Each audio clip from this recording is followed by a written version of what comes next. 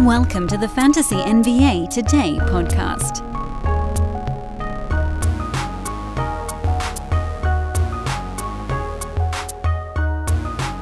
Reverse chronological screams as his voice cracks like puberty's come a second time. Lightning round Monday. Good day, everyone. Welcome to Fantasy NBA Today. Welcome to our recorded and live viewers. I am Dan Besbris, and this is a Sports Ethos presentation. I'm at Dan Besbris on Twitter, at DANBESBRIS. Sports Ethos is, well, there's an umbrella account that's just at Sports Ethos. The Twitter feed for the news is at Ethos Fantasy BK. And I got a bee in my bonnet and a bug up my butt that I want to get that one to 10,000 Twitter follows before the end of the year. It really needs to be. The fact that it's not is extraordinarily upsetting because those guys are grinding out NBA news with analysis every day. You guys need to be following that feed. It's mandatory at this point. But I don't want to spend too much time on promo here at the front end because we got a lot to cover. We're going to be going through the weekend and resetting all 30 teams. That's the way these Monday shows go. I think at this point we're in week 16 now? Wait, is this week 16 or is it week 17? It doesn't actually matter, but it's 16. It's week 16. We're really coming down the stretch in head-to-head leagues, which is kind of crazy considering it sort of feels like basketball just started. Roto, you're a little bit farther from the finish line, mostly because it's, there's 40% of the season left, basically, game and time-wise. But with head-to-head, you chop off the last, 10% for silly season. You chop off another 15% for playoffs, so you're 5 to 10% away from it. But you guys know this. If you're watching this show and you're in a head-to-head league, you're coming up on the playoffs. If you're in a Roto league, you have a little bit more time to make those tweaks and make your little run. So let's start chatting about the box scores. We're going to do Sunday, Saturday, and then if anybody didn't play over the weekend, we're going to look at Friday and with a confusing grin, figure out which teams didn't go Saturday and Sunday. I've stopped going full reverse. That was really kind of gimmicky, and it was confusing me. So let's just start at the beginning on Sunday. We'll work our way through. Miami, not a good loss. At Charlotte, they led this game most of the way through, but the Hornets caught fire. And the surge is on for Terry Rozier. All of those buy lows, we just kept saying, buy low, buy low, buy low, over and over and over again. And it's finally working. Terry Rozier now, believe it or not, is actually inside the top 100 on a per-game basis. He's number 93. He's still shooting only 41.5% from the field. He's still only at 1 on the nose steal per ball game.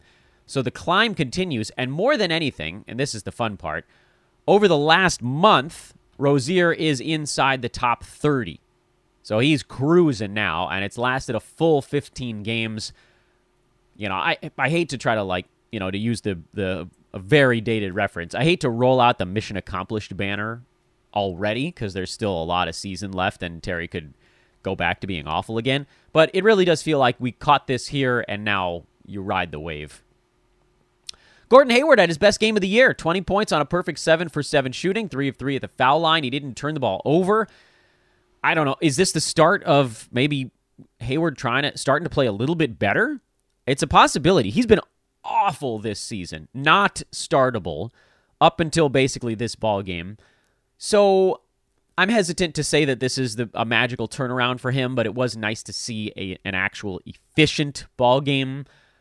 He's probably not on waiver wires because everybody's been adding him on name value alone and letting him ruin their fantasy team. So those clubs now might be able to enjoy what could be perhaps the start of a better stretch for Hayward, but I guess we'll see because, trade deadline coming, and Charlotte's not very good. They're at the bottom. Well, they're, a game and a half, 2 games up on the Pistons for the worst record in the Eastern Conference. They're a solid 9 games out of a play-in and separated by 4 teams. It ain't happening. So guys like Hayward, even Rozier, actually, there's a lot of risk associated with having them on a head-to-head team down the stretch. Mark Williams got 20 minutes, and if you could even guarantee me 20 minutes out of him, I'd probably make him an ad. It doesn't happen every ball game. The units he was a part of were the ones that were winning this ball game for Charlotte, so he did kind of squeeze out an extra 4 minutes over the usual fare. He's an interesting trade deadline stash, maybe the most interesting trade deadline stash, because if Plumlee moves, even if they play Nick Richards a bit, it feels like Williams is going to have to be a part of it. And we're probably close enough to just play him for the next 10 days. Even if you only get like top 150 production out of Williams between now and the deadline, it does feel like we're close enough that he makes sense as a trade deadline stash. I think I would probably call him that at this point. On the Miami side, Kyle Lowry salvaged this one a little bit. It was a really bad game. It still was kind of a bad ball game, but 11, 4, and 5 with a couple of threes isn't the worst thing in the world. He didn't shoot the ball well, just 3 for 11 from the field. He's in one of his slumps. I'm not dropping Kyle Lowry. I do think the team is kind of figuring out how to look when they're fully healthy. I'm also hanging on to Victor Oladipo a bit longer. Both of those guys got 30-plus minutes, and that should, in general, be enough, but neither one of them shot the ball well at all. And at least with Oladipo, he kind of floated it with some steals. Lowry floated it with some threes and a handful of assists, kind of the same sort of story. I'm holding both of those guys for now. Memphis came back to beat Indiana 112-100. Brandon Clark was in brutal foul trouble, but he is a monster filling in for Steven Adams, so make sure he's not on a waiver wire. On the Indiana side, it sounds like Tyrese Halliburton, as I mentioned during a little pre-show chat over on the live side, is trying to be back by the end of this week. Indiana has a strange schedule. They don't play Monday, Tuesday, or Wednesday, and then they go Thursday, Friday, Sunday to close out the week with kind of a flurry of ball games. Halliburton, well, look, T.J. McConnell had a bad one, but he's been so incredible lately that you kind of have to just sort of say, well. Do I hold on to these guys on the head-to-head side? It's tough, man. When you figure you could squeeze at least 2 games, it would only be 2. There are a lot of guys that go twice the first 3 days this week, and Indiana goes 0. So, with a move, you might be able to front-load your streaming slot a little bit. On the Roto side, I'm hanging on because let's say Halliburton doesn't come back on Thursday. I would still want to play McConnell outside of this ballgame, and you have to take them all together because they're all part of a package deal. But he's been like a top 50 fill-in point guard in Indy while Halliburton's been down. You got to hold those guys on a games cap side until they absolutely positively cannot do any more. Miles Turner was in foul trouble, so that's why you got more Isaiah Jackson. I'd love to say he's a deadline stash, but I don't think Miles is going anywhere, so probably not. Chris Duarte had been a popular pickup. He might be a schedule stream type of guy as you get towards the end of the week, but that's about as far as I'd go there. Cleveland beat the Clippers, the zombie Clippers. Not a whole lot to take out of this ballgame. Donovan Mitchell came back. Their starters only had to play 20-some-odd minutes. This game was over early. Just throw this one in the dumpster. You can also throw Karis LeVert in a little bit of the fantasy dumpster, because now with Donovan Mitchell back, he's not going to get to do very much. And no, you're not adding J.D. Osman. 29 points is great on 13 shots. It's crazy, but it ain't happening again. A lot of this had to do with just getting hot, and then also the crazy blowout. So, yeah, move along. Nothing to see here. Milwaukee, also a blowout, 135-110 over the Pelicans. I was watching Chris Middleton more than anything else in this ball game. He played 17 and a half minutes. He was probably on about an 18-minute cap, if I had to guess, which is up from the 14 and then 16. I'd like to see his minutes cap raise a little bit quicker. They're being extremely cautious with him, and shouldn't be to anybody's surprise that they're doing so. And you can't really start him until he gets up to about 23, 24 minutes, so just keep sitting on Middleton. He's only been back for a week. It feels like longer, but it's only been a week. I think by the end of this week, we'll probably be getting to a startable place for him, but don't rush it on that Roto Games Cap side. And then with head-to-head, you're starting him, and you're just kind of hoping that he can mash out a bunch of stats in 18 to 20 minutes a ball game. And what he has done is, as he continues to slowly ramp up and take extra shots and pull usage away from the more fringy guys, is those guys are no longer more than a schedule stream. Ingles, who doesn't play in back-to-back, so that's hard to make a schedule stream. Grayson Allen, Pat Connaughton, these guys, you just use them when the Bucks have a bunch of games in a row. For New Orleans, this is kind of, at least in my estimation, a little bit of a last hurrah for the fringe guys, because Brandon Ingram was sitting out the back-to-back. The Pelicans, I'm trying to remember if they have an upcoming back-to-back. I can check that while we're doing the show just to sort of look out in front of it. They do. They have one Saturday, Sunday, actually, coming up later on this week. They play Tuesday, Thursday, Saturday, Sunday. So you can maybe try to game that out if Ingram plays in the first half of that, but sits the second half of that. Then you've got an opportunity to maybe stream like a Trey Murphy when Ingram sits, but it's asking a lot to try to squeeze that out. I don't know that these guys are even schedule stream territory with Ingram back in the lineup. We saw that they just really didn't get to do very much when Brandon's back. At some point, Zion's going to come back. We're not worrying about that just yet. Alvarado had a good ball game for New Orleans, but that was because C.J. McCollum was out. That very much kind of a different situation than whatever's going on in the wings. But I kind of talked in circles a bit there, so let me just try to pare it down for you. I've basically dropped every New Orleans fringe wing with now Ingram back in the mix, and as you get towards the weekend and whatever their back-to-backs, if you want to explore that, you can go ahead. To me, it just feels like kind of more work than it's worth. Let's turn the clock back to Saturday. It was only a 4-game Sunday. The NBA, I think, trying to dodge the NFL a little bit because it was the conference championship weekend in football. They're now off for a couple of weeks prior to the Super Bowl, although is the Pro Bowl in between, or did they move that after now? I can't remember. I don't pay attention to the NFL. Let's go to Saturday. Philly, Denver. This was a fun one. Jokic and Embiid duking it out. Joel Embiid was a monster in this game. PJ Tucker did a pretty good job defending Nikola Jokic. And this is one of those ones where, to me, I was watching this game and thinking, Jokic has got to just go. He always wants to pass first. And to his credit, it's made him one of, if not the most important player in the NBA. He's obviously top 3 in that regard. But there are some games, and this was one of them, where they needed him to just go get buckets. Don't let the other guys do it down the stretch. Now, to the Nuggets' credit, they always shoot the ball well, but they just became slightly less efficient down the stretch. And a lot of that was Jokic not being willing to just go dominate PJ Tucker.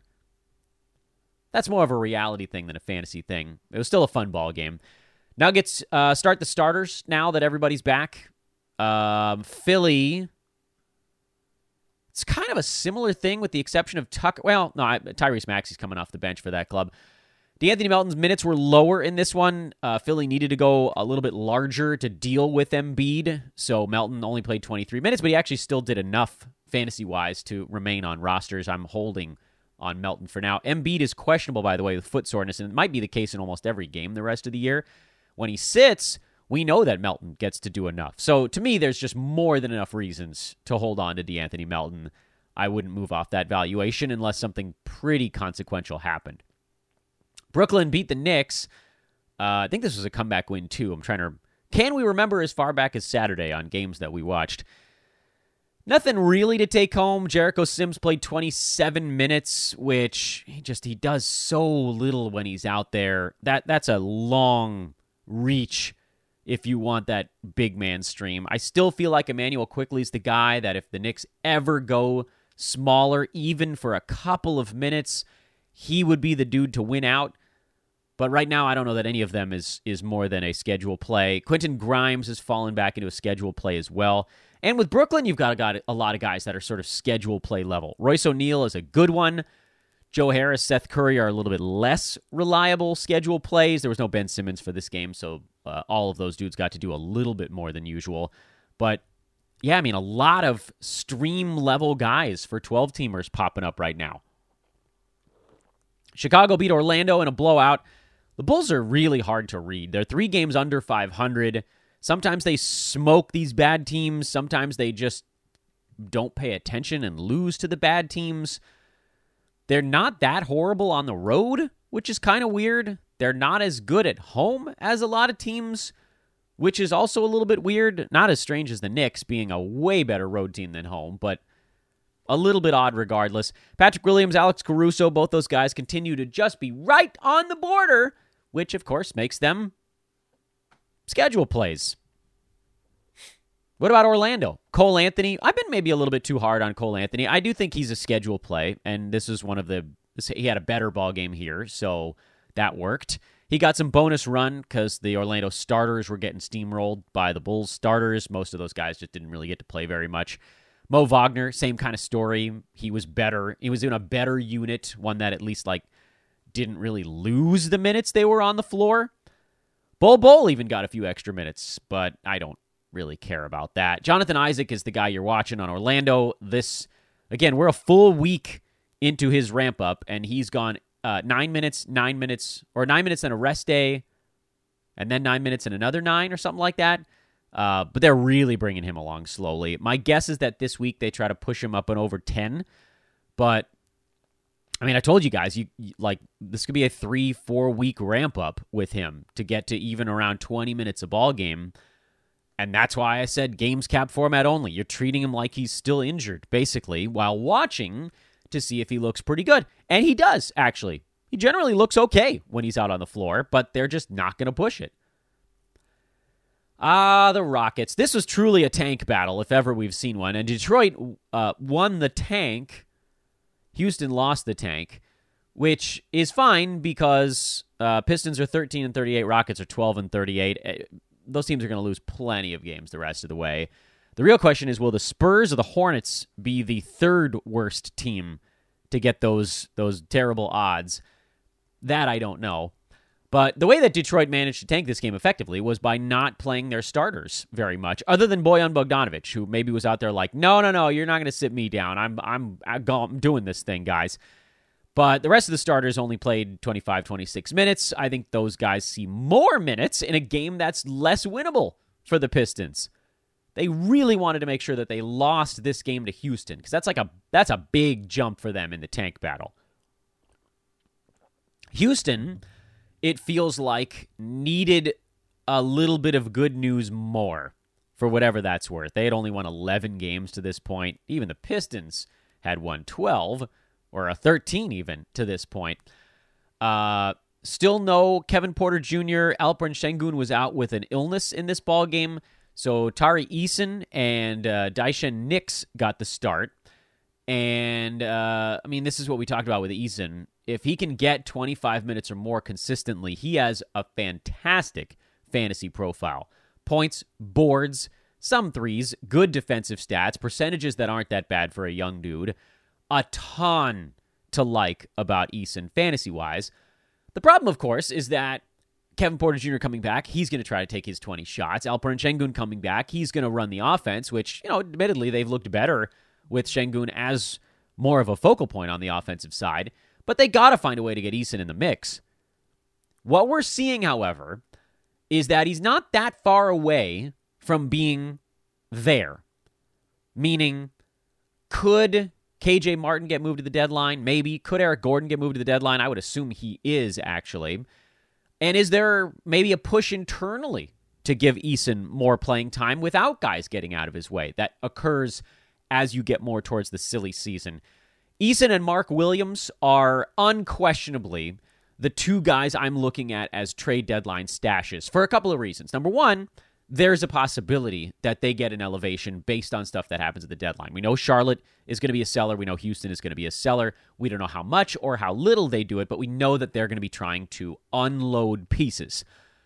For Charlotte, on the Mark Williams front, it's really more of a one-to-one thing. If Mason Plumlee gets out of the way, Mark Williams is going to have some fantasy value. We just don't know exactly how many minutes he's going to play, and if it gets split up with a guy like Nick Richards. With Houston, it's a little bit more nebulous because it does seem like a front court player needs to be out for Eason to see the minutes he deserves, meaning just Kevin Porter Jr. being out wouldn't have been enough. That was more, we'll go a little small, but KJ Martin gets into the lineup. Big guys being out. Jabari Smith Jr., who's been playing power forward this year, Alperen Şengün, the center. When those guys have missed games, that's when Eason's been able to slide in. Those dudes probably aren't getting out of the way, but what you might see is Gordon gets moved. That opens up a backcourt slot where that would normally get filled by KJ Martin, but perhaps if he or maybe Jae'Sean Tate also gets moved, they just play a little bigger. And instead of maybe Tate going from 20 to 33 minutes. Maybe he plays like 24 minutes, and they slide everybody down a slot. And Eason plays at small forward, or Jabari Smith plays at small forward, and those guys become the front court together. It's doable. Is it probable? I wouldn't say yes. It's not easy to move two guys and get the kind of value back that you want for it, but, I mean, Rockets, I feel like, are almost definitely going to move one. If they don't move one, that's GM malpractice. You've held on to your assets long enough to try to drive up whatever nonsensical value you think they might have. Now you got to get something. Clippers, we didn't talk about their game on Sunday because they rested everyone, so we might as well talk about this one. This is what they look like when the stars are in. PG, Kawhi, Ivica, Zubats are the only three dudes I'm starting on that team in Roto. In head-to-head, guys like Batum, Reggie Jackson, Terrence Mann, maybe even Luke Kennard, Norman Powell, all of those guys are playable on the schedule stream side. I thought Norm would be better when the whole team was getting sat, but they were so terrible overall that they just felt like there wasn't really a reason to push him. I'm also interested in what Rob Covington looks like when he comes back. I believe he's out for personal reasons, but I probably should check myself on that before I say it. He's looked really interesting lately, which you guys know me. I've got a sort of a perma soft spot for Covington. And, he's shown with the Clippers that he can put up fantasy value in 20 minutes, which has kind of been what he's been getting lately. 21, 19, 21, the 3 games before he took off the back-to-back due to whatever's going on in his personal life. Was it a kid? I don't remember. And in those 3 ball games, he had 4 steals and 8 blocks and 6 3-pointers. It almost doesn't matter what else he does, but he did also have 16 rebounds, So that alone is kind of enough to float it. And he's widely available in fantasy leagues. I'm not picking him up. I'm just saying keep an eye on it. For Atlanta, Trae Young is dealing with some ankle stuff. Hopefully he plays through it. That's a team that actually kind of needs to have their guys in. They're the 8 seed. They have a 1.5 game lead on the play-in tournament and a 2-game lead on actually being out of it. It would surprise me a little bit if Trae took a game off just for rest. But if he takes it off because he's actually hurt, I guess that makes a little bit more sense. They're in Portland. That's a winnable game. Then they go to Phoenix on Wednesday, Utah on Friday. That Utah-Denver back-to-back towards the end of the week feels more like the spot that someone would just get a rest day for Atlanta, but we'll see. We'll see. Bogdan Bogdanovic cooled back off again here. DeAndre Hunter coming back from his asthma attack was a big reason why. Bogey, I think, is probably settling more into a schedule stream zone. I thought he might be able to hang out near the edge of the top 100, but he just isn't doing enough right now. And I'm willing to say that I probably overgraded him a tad over the last 2 weeks, thinking he was an end-of-bench starter. He's probably one rung below that, meaning a schedule play kind of guy. Not really anything to take away from Sacramento. They've hit a little bit of a mini slump here, which every team goes through it. Kings have been having a little more trouble defending of late. When the offense isn't there, they don't really have the defense to fall back on, but they're still 27-21. They're still the 3 seed in the West, so I ain't too worried about it. Minnesota, on the other hand, Slow-Mo didn't get his defensive stats. He's still a stream as long as Cat is out. Got some questions on what to do with Jaden McDaniels. His defensive stats have fallen off here lately, but I think you got to stick with it. Again, at least as long as Karl-Anthony Towns is not out there. When he comes back, maybe we can kind of reassess a little bit. But, defensive stats, unfortunately, they do come in waves a little bit. They're a little less predictable than scoring, rebounding. Sometimes you go through a week where you just don't get any steals or blocks, and then the next week you get 6 of each. And at the end of the year, you're like, oh, well, this guy, he averaged 1 in each per ball game. But unfortunately, it's not 1 in each every day. That would be a much easier way to handicap. Rudy Gobert's been playing through a sore groin lately, and with the Wolves playing better, I'd be a little surprised to see him sit out anything that's not a back-to-back, which I don't believe they have until the middle of next week, right before the trade deadline. So I don't think he's going to miss a ball game. Oh, here's one that brings me joy. Phoenix And I know San Antonio was the opponent, so let's not get too far ahead of ourselves. But since coming back from injury, Chris Paul is a first rounder. I know it's only a week. And I know it's not going to stick. He's not going to score 22 points a ball game as Devin Booker comes back. That's going to be the big pivot point for whether or not CP3 is taking 20 shots a night. But while he's got this level of usage, first round, and pushing his way up the boards. Chris Paul, by the way, extremely maligned this year, and I know he's missed some time. He's only played in 30 ball games, but he's number 34 on a per-game basis now, and he's still way below his career averages in field goal and free throw percent. So, to me, there's still room. I don't think you're going to be able to buy on him after these 3 huge ball games, but old man coming. This is the big Jeremy Sohan game. 30 points. He took 25 shots for San Antonio. Spurs are going to be weird. Spurs are going to be real weird down the stretch because they're in tank mode. They're letting guys play right now because they're still losing ball games anyway. Keldon Johnson is still out there, and he's firing away. He's been better lately, by the way. Overall on the year, it's still been a whopper of a disappointment. But he's rolling like top 80 the last month at least. So consistently startable now.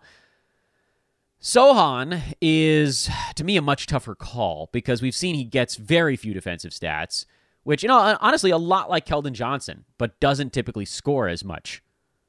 Rebounds a bit more.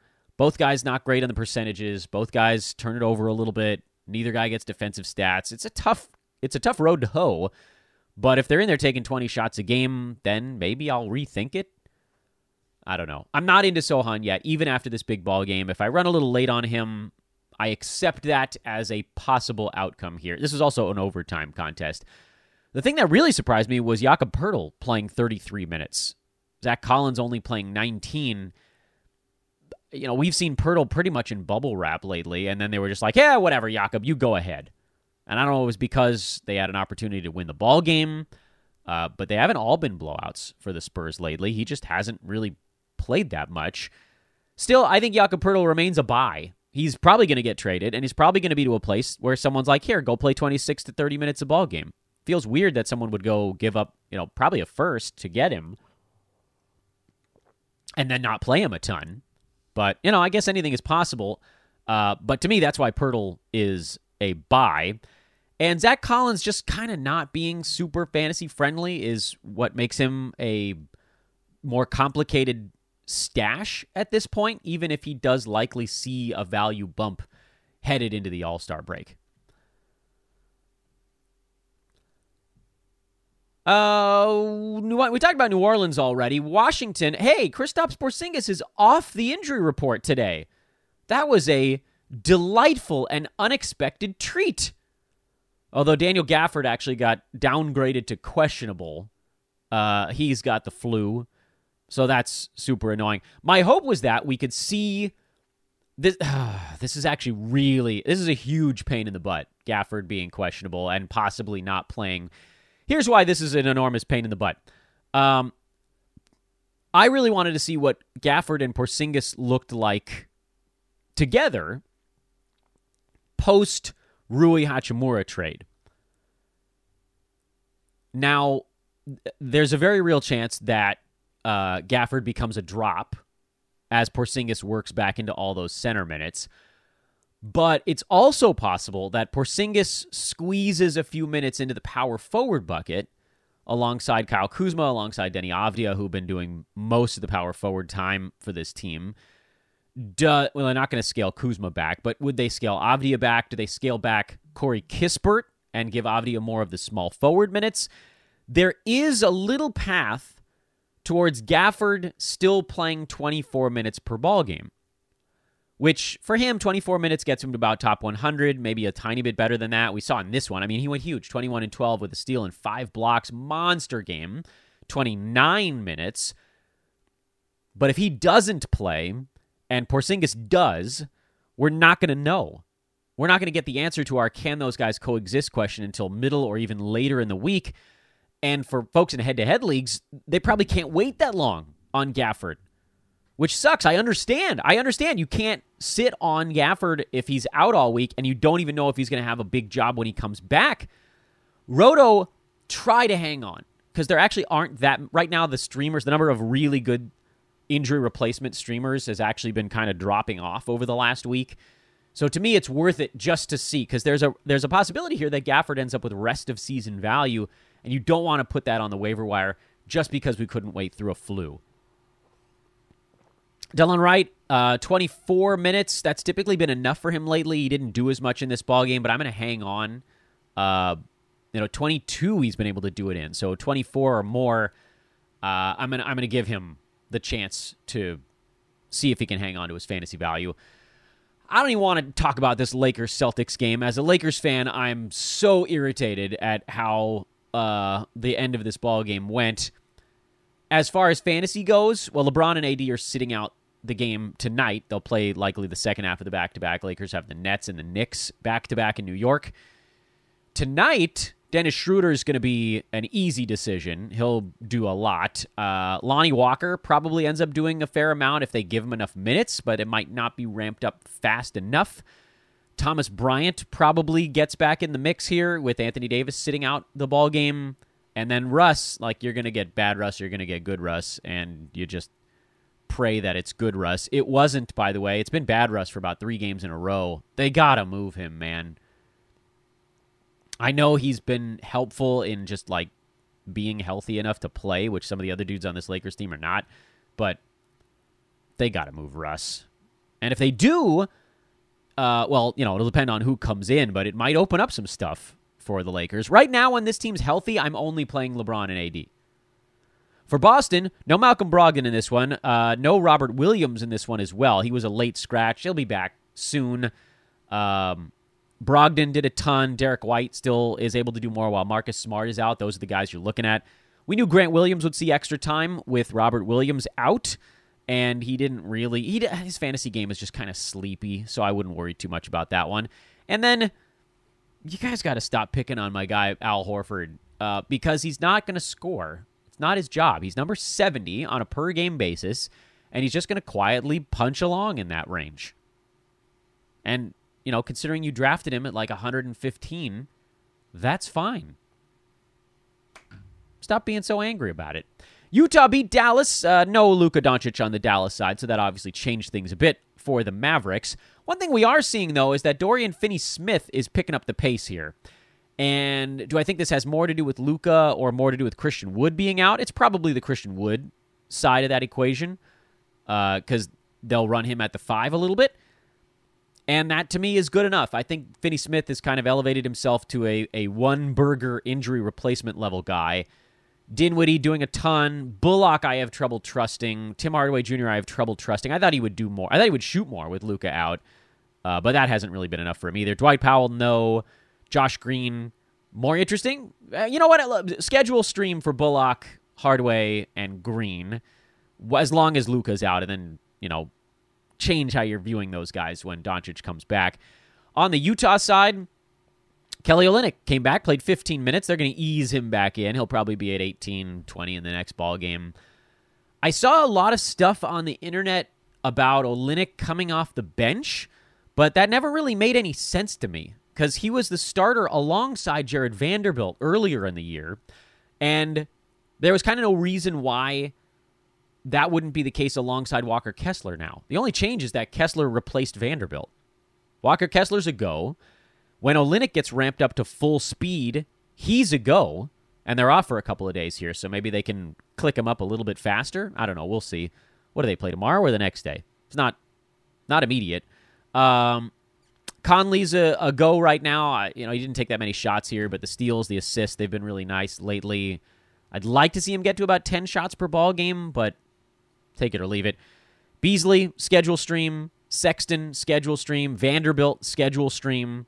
And then just, with Olynyk, you're sort of like an active stash here for probably about a week or so.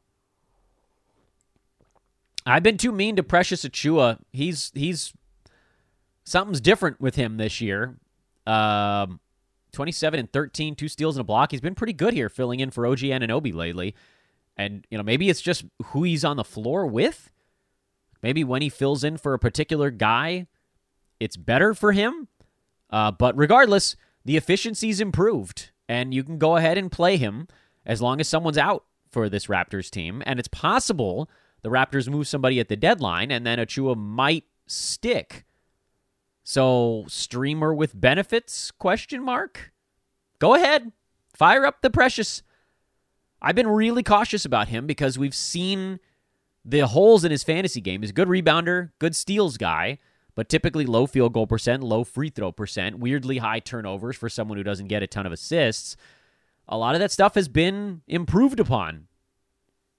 Guys get better. You can try to project it, and sometimes you get it right, sometimes you get it wrong. I prefer to kind of wait and see if someone's gotten better in a lot of situations. It kind of simplifies fantasy sports, frankly, and it seems like he has. For Portland, no Nurkic and no Josh Hart in this one, and Drew Eubanks kind of got run over by Toronto, a team that's willing to go small. That forced the Blazers to go a little bit smaller as well. So Trendon Watford picked up a lot of center minutes. If Nurk has to miss any more time, I think I would still play Eubanks. He's a relatively safe fill-in center. Nas Little is not a guy I'm starting for Josh Hart. Hart's value comes in his rebounding and his passing, and Little's not going to do those kinds of things, and there's no usage left over after Lillard, Grant, and Simons, and Nurk some of the time anyway. Even without Nurk, there still kind of isn't enough there. And now let's play the age-old game of who didn't play over the weekend, and the answer is Oklahoma City and Golden State. Yep, those are the ones. So not a whole lot to take away from OKC. You got the full roulette wheel game on Friday where Aaron Wiggins got 31 minutes because Lou Dort sat that one out. Dort's not expected to miss a ton of time, but, Wiggins is an interesting schedule stream in the very short term. Kenrich Williams would be a schedule stream with all these guys out. Jalen Williams. I want to address something on the Jalen Williams front. It's kind of the same thing that I was talking about with Trey Murphy. People are getting the wrong impression that I'm down on these guys because I have them on my injury replacement board. That's not what that means. That's not what that board means. And I feel like I need to do this again. I did it with Trey Murphy like a month and a half ago, and I'll do it again with Jalen Williams. All it means that these guys are and were or are on an injury replacement board is that we haven't seen them post value yet. This is like something my kids learning in kindergarten. They're not allowed to say I can't do it. They have to say I can't do it yet. So guys, they haven't done it yet, but that doesn't mean they won't. Trey Murphy, let's go back. He's a better example now because we've kind of seen the way this arc has gone. I put Trey Murphy on my injury replacement streamer board when Brandon Ingram went down. And I kept him there the whole time, even while lots of you, more of you on Twitter than pod listeners, frankly, came after me and said, "We've got receipts, Dan. We've got receipts. Trey Murphy, he's the real deal. He's going to be great when everybody's back and healthy again." And I was like, look, dude, I actually never said that he wasn't going to be good when the team was healthy. I just said maybe he won't. Because we didn't know. The Pelicans were fully healthy for 9 days in November.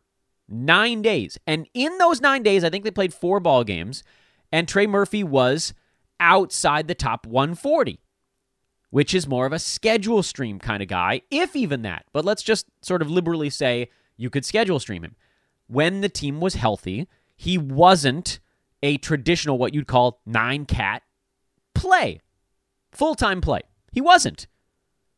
He became one when Ingram went down, and then more so when Zion went down, and then he's gone through the sort of ups and downs of being a young player in the NBA.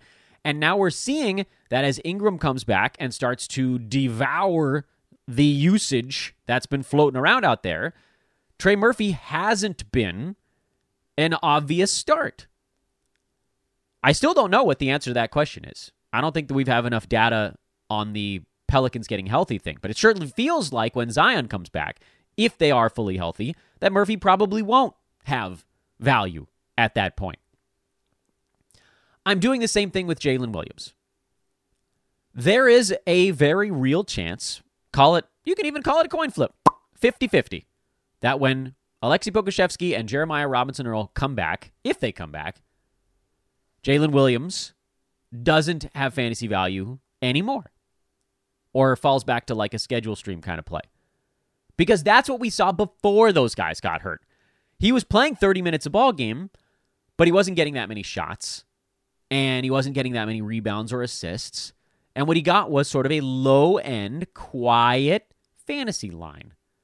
But when a bunch of guys went down, and he was able to play a little more free and loose, and his minutes actually ticked up even farther, and he got more active on the defensive side, the steals, the points, all of that stuff started to come up. It wasn't about minutes, it was about usage and opportunity. And he's not a high usage guy anyway, but it's a little bit higher. Sometimes you just need that little bump. But now the question is, does he hold on to it? I think with Jalen Williams, there's a higher probability than we had with Trey Murphy. Because with Trey, he was waiting on the superstar, alphas of the team to come back. He wasn't going to ever keep the usage from Ingram or Zion. With Jalen Williams, he might. But it's not like Pokusevski can come back and say, hey, those are my shots. Because Jalen Williams can be like, nah, man, these are mine now. Same thing with Jeremiah Robinson-Earl. I don't know that, are either of these guys like full building blocks for the team? Jalen Williams is probably the bigger building block. So if I had to put odds on it, I would say odds are that Jalen Williams does maintain fantasy value, or at least has a higher probability of doing so as his team gets healthy than Trey Murphy did. But I'm leaving them all on the injury replacement board. This is the way I operate until we actually see them do it when their team is healthy. Because we haven't yet. There's my rant towards the end of the show. Golden State's the other one. I want to point a quiet finger at Dante DiVincenzo, who has, without a whole lot of fanfare, carved out a 30-minute bench role for this team. Andrew Wiggins has been in and out of the lineup. That does play a role with it. But let's just keep one eye on Dante. I don't know that there will be enough minutes when Andrew Wiggins actually gets fully healthy, if he ever does. This has been a really weird month and a half for Wiggins. But in the short term, DiVincenzo is bordering on value. He's a watch list guy. All right, let's take a quick look at tonight. It's a pretty fun little Monday. This is another one of those weeks where you've got a half-decent card almost every single day, but no true jumbo. I like that. 8-game Monday. Orlando at Philadelphia. I am interested in Jonathan Isaac's minutes cap. And then DeAnthony Melton on the Philly side. But again, if Embiid sits, then meh. Lakers sitting everybody. This is a one-night stand kind of stream team if you want. I got to come up with a fun fantasy name for that. The fantasy one-night stand is basically what we're working on here. But a one-night stand fantasy is something very different. Careful, Dan.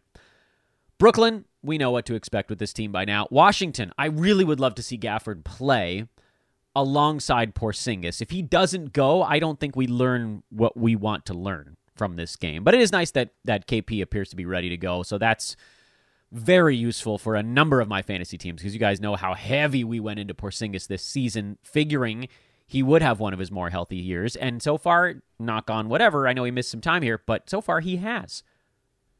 In fact, what are we at now with Porzingis? I think he's still above league average in games played. He's at 41 right now.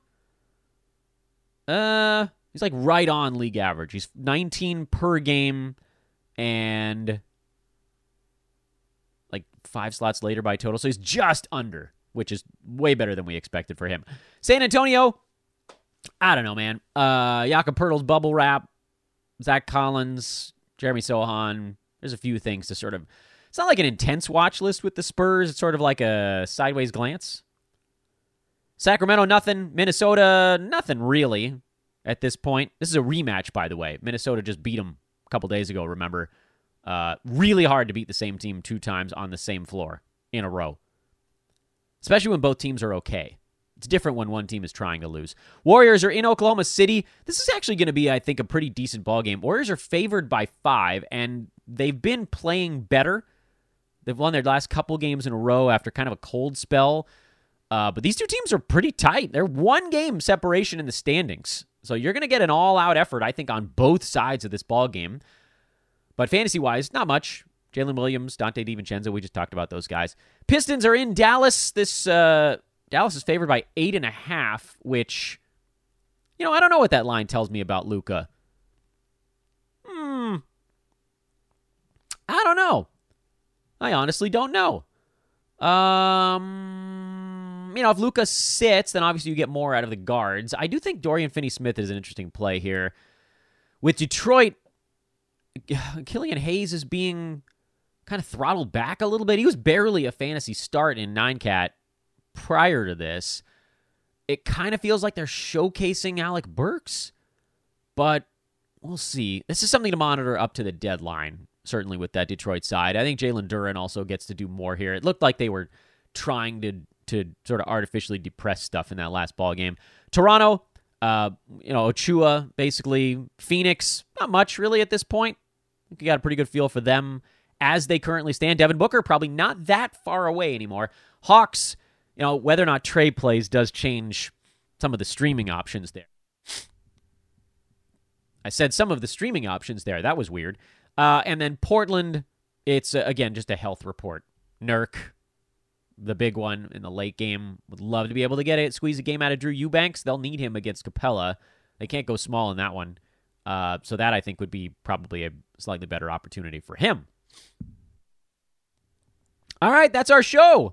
Good Monday, everyone. Hey, I want to remind everybody that is either watching or listening, once again, that we're doing all of these on YouTube these days. So come join us over there. That is youtube.com/sportsethos. We do question and answer stuff over on YouTube. So if you're listening to the traditional podcast channel, we're trying to get those shows up on YouTube. We're trying to do them near 9 a.m. Pacific time or thereabouts. It's never going to be perfect with me and all the kid stuff flying around in my life, but that's kind of where we are right now.